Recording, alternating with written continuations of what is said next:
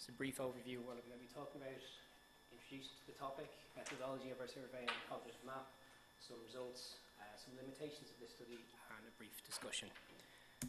So, as you're probably aware, natural hazards are threats occurring naturally which have a negative effect on a population or an environment. They're potentials as opposed to disasters, which are events. So to give you an example, 1906 San Francisco earthquake is a disaster. Living on a flood line is a hazard. So multiple types of natural hazards, some more frequently occurring than others. We have geophysical, like avalanches, earthquakes, volcanoes, hydrometeorological, weather-based, blizzards, floods and hurricanes. Some of the more potentially damaging and infrequent, so geomagnetic storms, asteroid impacts, diseases, and technological, for example, living near a nuclear power plant, being at risk of landfill contamination near water, that sort of thing. So floods are one of the most commonly encountered natural hazards in Europe. Between 1998 and 2009, there was 213 recorded events, 1,100 dead, 3 million affected, at least 52 billion in losses, 12 billion of which was insured.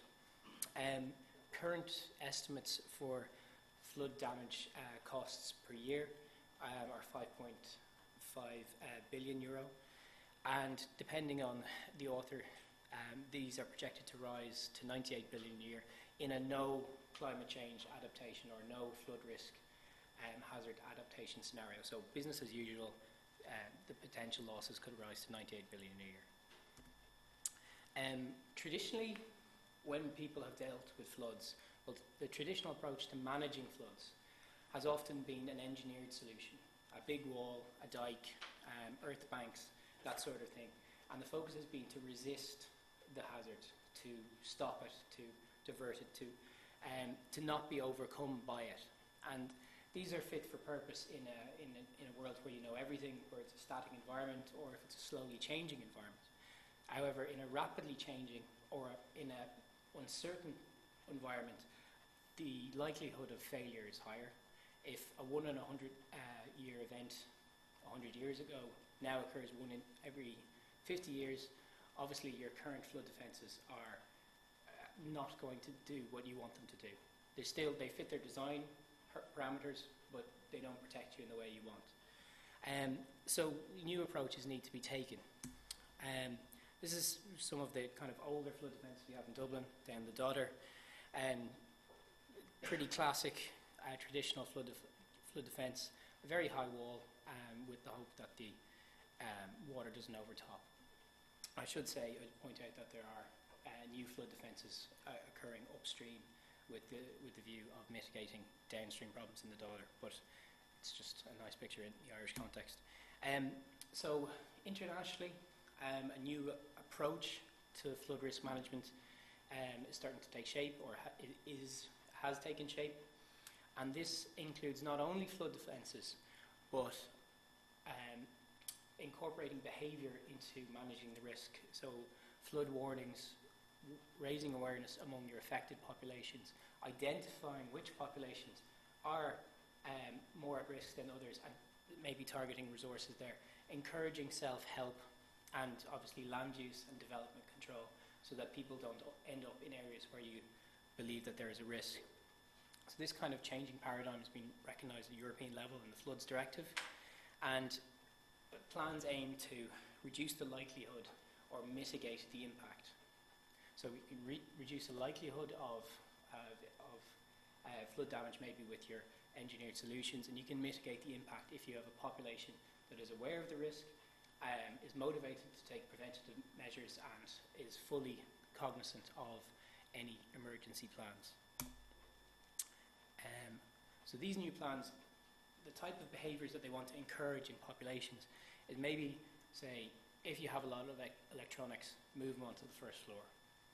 If you're in a flood zone, be aware of what you're going to do. Have a plan in the event of flooding, and keep informed. So if you're in a flood zone, if you're in an area which is prone to floods, have some mechanism to keep informed. So whether that's by radio, an informal social network that happens in some areas of the world, or a website, or these sort of methods are encouraged in a vulnerable population. But they can be met with resistance. As I said, traditional approaches have been heavy engineered. You put the big wall, you put the dike, and this can engender a feeling of comfort, a feeling of safety, a feeling of confidence in this method to keep you safe. So if you don't believe it's your problem, if you don't believe it's your responsibility to keep yourself safe from flooding, you might not have moved your valuables upstairs. You might not have a personal flood plan, and you might not keep yourself as informed as others who believe that they do have a personal responsibility.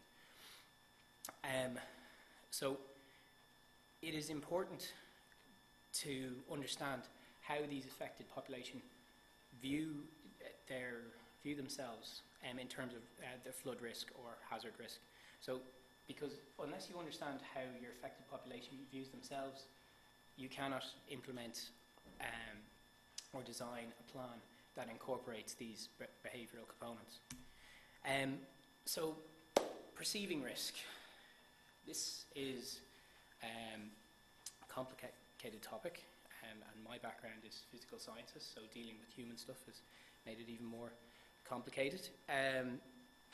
So, how risk is perceived can determine how you prepare for risk, the behaviours that you use to mitigate this risk, the behaviours that are elicited from the communication of this risk. So it can affect the coping strategies. So coping strategies can include denial, putting your head in the sand, that sort of thing. And it can affect the behavioural responses to warnings. So if you don't believe yourself at risk, maybe you won't react in a timely fashion. Classic example would be when a fire alarm goes off in a building in UCD and everybody sits at their desk. So it can be affected by a number of factors. Situational factors, which are the focus of this work, and these would be spatial. So the proximity, the location, how near are you to the thing that is potentially risky. The socioeconomic risk profiles, the perception of risk tends to change as we age, whether we have access to lots of disposable income or not. Gender, in some studies, has shown to be a factor. Education as well. Cognitive factors play an important point as well. So how the outside environment is viewed internally. In some studies we've looked at those who have experienced a hazard event. They perceive risk differently than otherwise identical people who have not experienced this hazard event. So the situational factors might be identical, but it's this processing of the experience that has changed the perception of risk.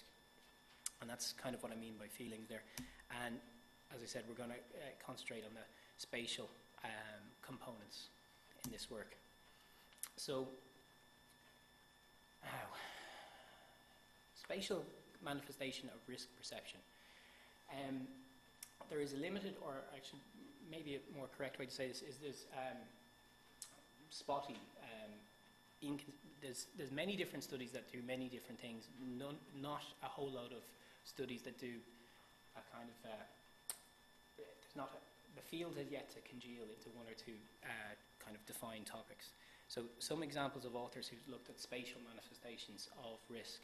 In other words, where are you? Where is the hazard? And is there a relationship between them? Would be Roon et al., which looked at flash floods and people's perceptions of which roads are safe to take during flash flood events. The next one is an Icelandic study that looked at the perception of flood risk due to ice jams. It's generally probably not a risk that we're going to encounter in Ireland, but you never know. And the final one, which looked at flooding from rivers and place of residence. And so these papers have one thing in common. They focus on defining risk perception in terms of the real distance from the respondent to the flood zone or the flood source. When I say real distance, I mean in meters, the objective distance. So some generalities that come out of the literature, they might be intuitive, but they've also been found.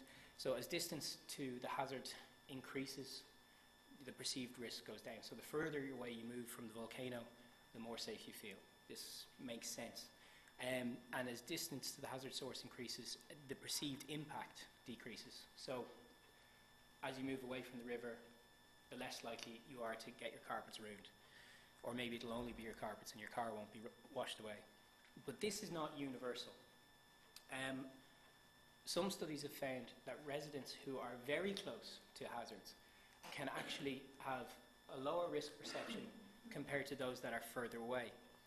And it's been suggested that if there is a benefit associated with being close to the hazard, for example, if you're close to a nuclear plant and that's the source of your jobs and it's bringing a lot of money into the area, you may perceive or you can report that you feel less at risk than someone who's a bit further away.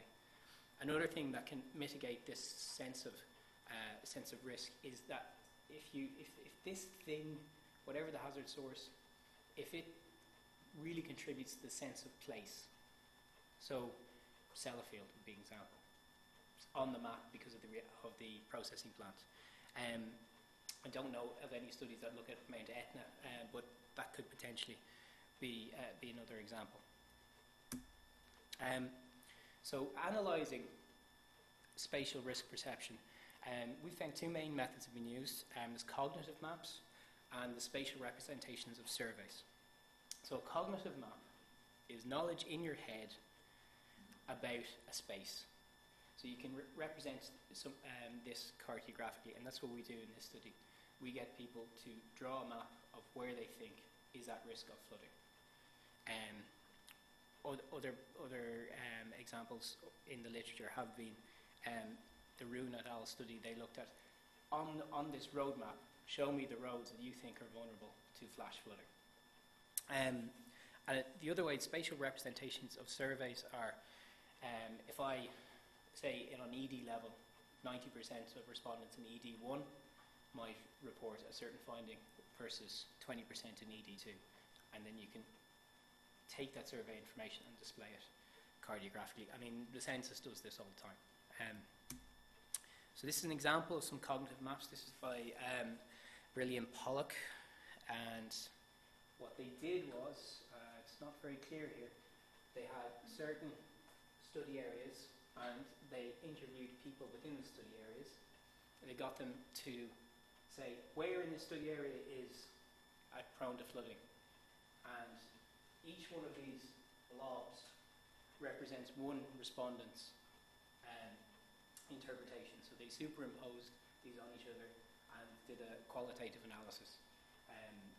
They didn't really have a lot of metrics in this, but this is an example of a cognitive map. Take the information that's in your head and show me, give it to me on this map. Spatial representation of surveys. So this is a kind of another example. Say 90% of the people within this central area believe it is vulnerable to lahars, which is a landslide due to volcanic action. And then other people in other areas, lesser percentages of those surveyed feel that way. So we were looking at what we think is a gap in the literature. The literature that we've reviewed so far, in fact we've done this fairly comprehensively, we believe, tends to look at real distance to hazard. And there, as far as we know, there have been very few or no studies that looking how is perceived distance to hazard, and how does that affect your risk perception. So we linked a cognitive map to survey responses. So just to give you a little bit of background about our case study area, it's Bray, County Wicklow. I'll show you an exact map of the study area in a moment. But the hazard source is the Dargle River. There's been many historical examples of flooding within Bray. There's been numerous minor floods, and the 2011 floods, although they get quite a lot of press coverage, are in this context a minor event compared to major events in 1905, 1931, 65 and 86. And the 1965 event was sufficient for remedial works to be done on the river. The discharge was increased to 2,000 or 200 cubic meters a second. And unfortunately, the 1986 event, which is a 1 in 100 year event, the discharge at that time was 285 cubic meters a second. So that means 85 cubic meters a second just was going not in the river, was going sideways. And this is known as the Hurricane Charlie event because it was heavily influenced by the tail end of Hurricane Charlie as it passed over Ireland. After 1985, there was campaigning for improved flood defences, and it was about 2006 when this started, like, for want of a better term, a concrete plan was drawn up. However, with financial crisis and then a change in government, there was considerable uncertainty about whether or not these works would go ahead. So our survey was conducted during this period of uncertainty, and I think they are actually going ahead now. So we plan to do another follow-up survey when they're complete to see if there's any changes.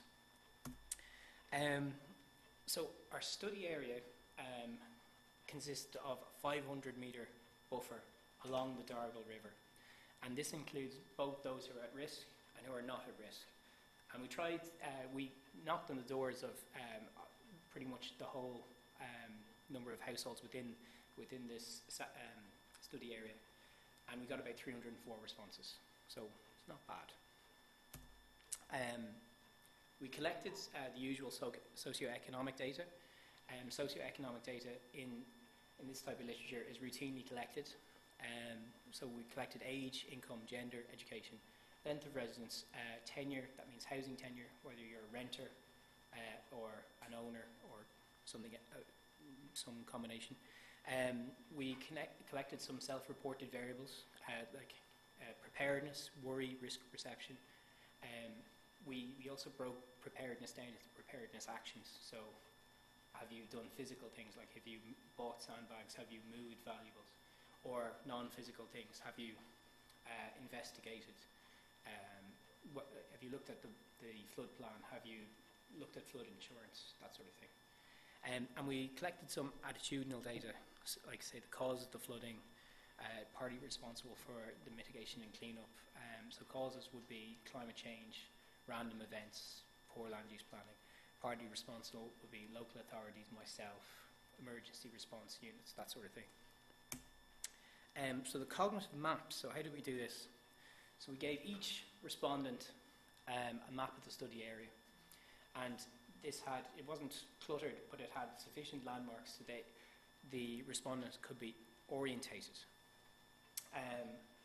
If they asked for guidance from the surveyors, they were in terms of where am I, the surveyors helped them. They said, we're right here, that's your house.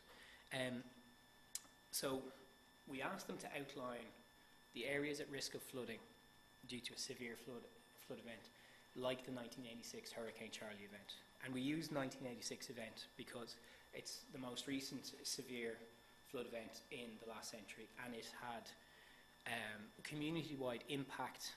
It's still very much on the minds of the residents in Bray, and it's a very evocative event. So this example should have given them the idea of the severity that we wanted them to think about. So this is our study area. This is almost identical to the map the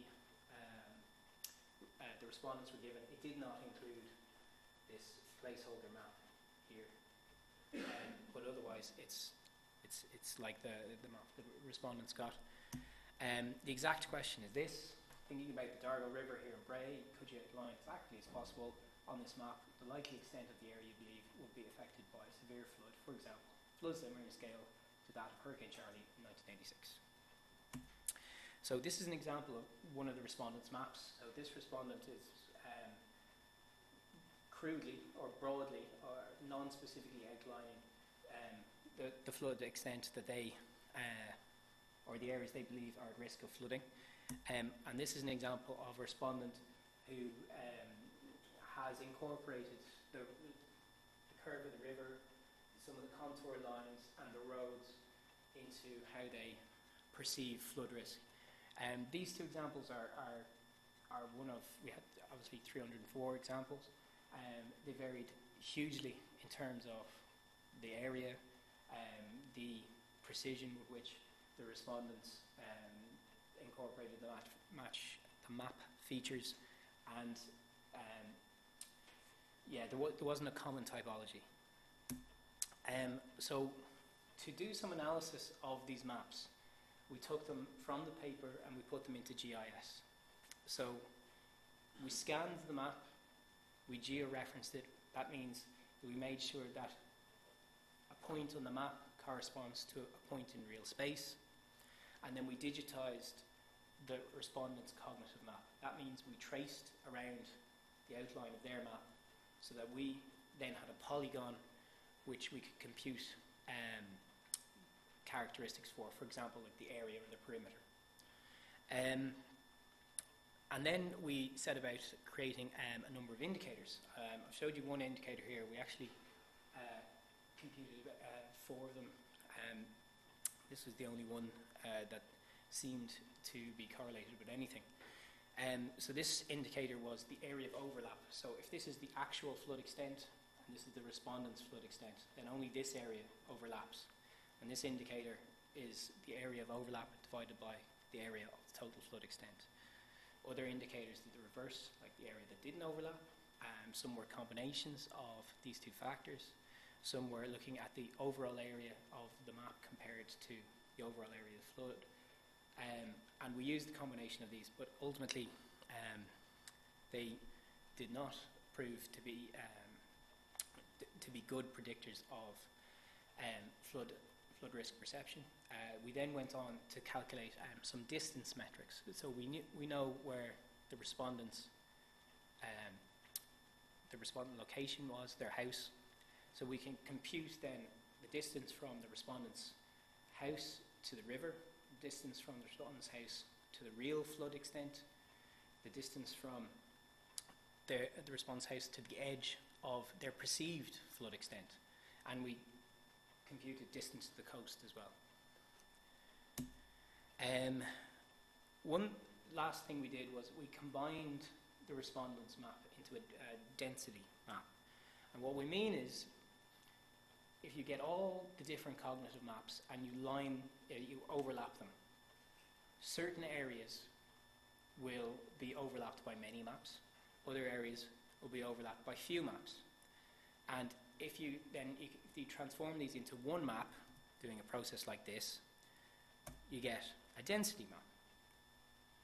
So it's kind of hard to see in this light, but we have a core area here where about 58 to 72% of our respondents identified this, at least this area, as being at risk of flooding in a severe event. But outside this core area, both the value of each component, each cell, drops and it increases in variability. So this suggests to us that the collective knowledge of all the respondents can maybe tell you, it can definitely tell you, well, this area is definitely at risk. Well, it can tell you that a lot of respondents perceive this area to be at risk of flooding, and it is, but it gives a mixed picture, and it suggests that there's inconsistency between the respondents about where actually flood risk exists. So to go on to some results, these are just some of our socio-economic results. Some people didn't want to tell us their age or education or income, but we had 304 respondents, 291 told us their income. That's not bad.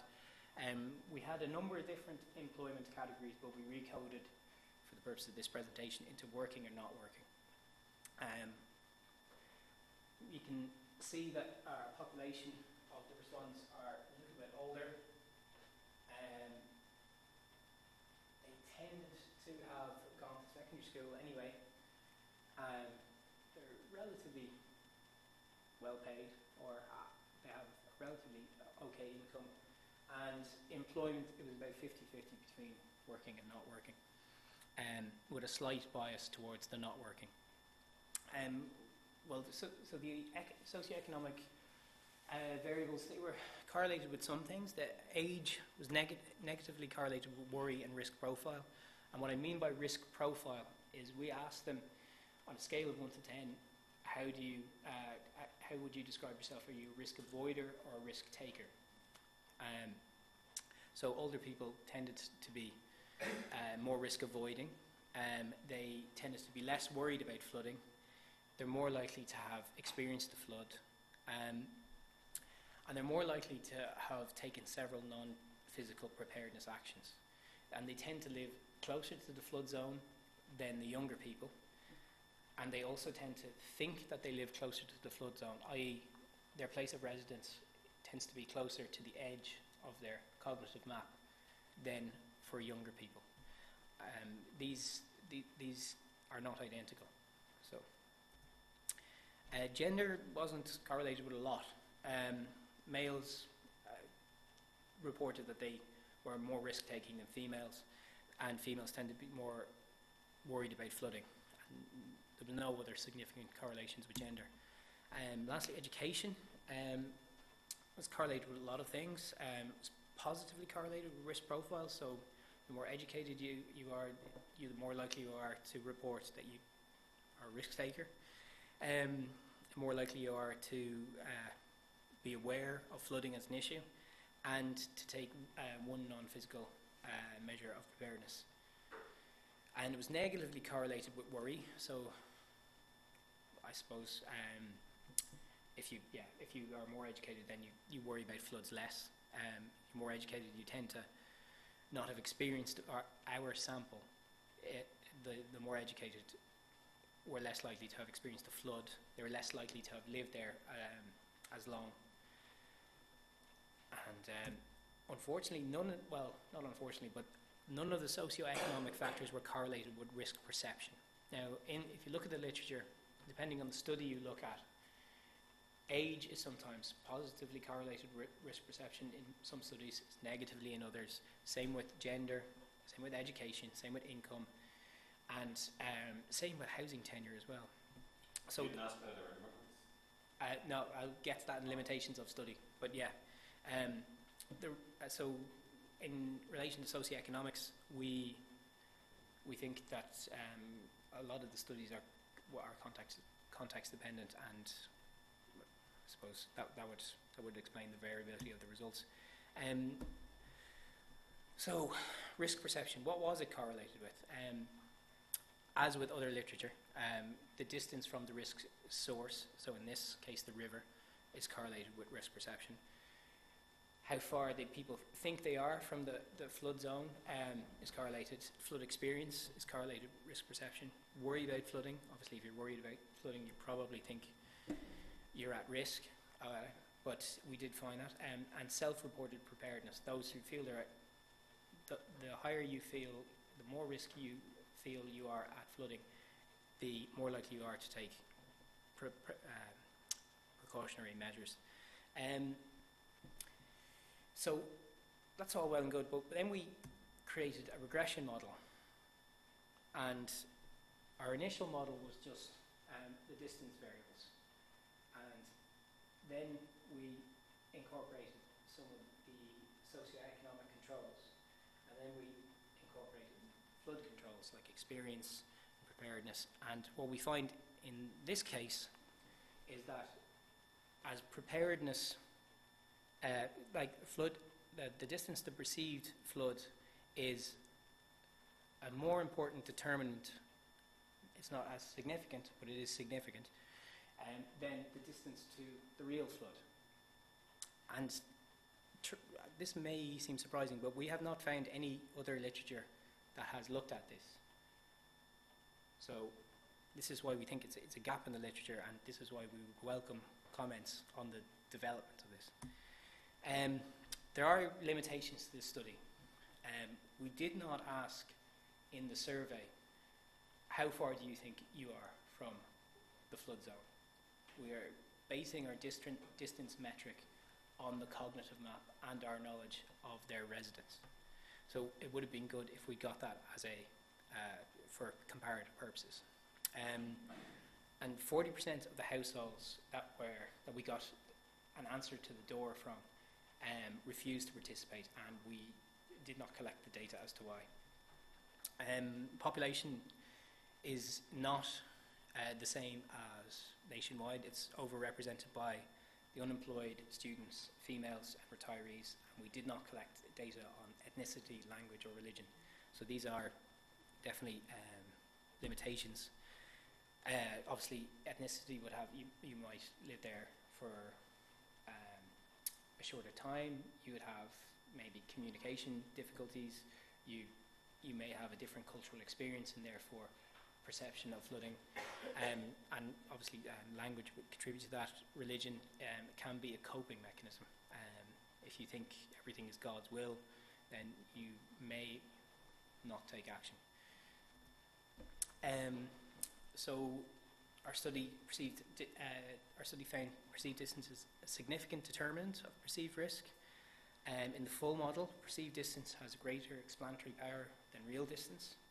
To our knowledge, this is the first paper to show this. The study focused on flooding, but we think that a similar finding or similar work could be applicable to other hazards. And as stated above, the flood risk management today involves both flood defence in the engineering solutions, but also these behavioural components and like non-engineering components. So these factors are dependent on risk perception, and therefore flood risk management is dependent on risk perception. So you need an improved understanding or you need to improve risk perception in your affected population to increase the performance of these interrelated factors. And that's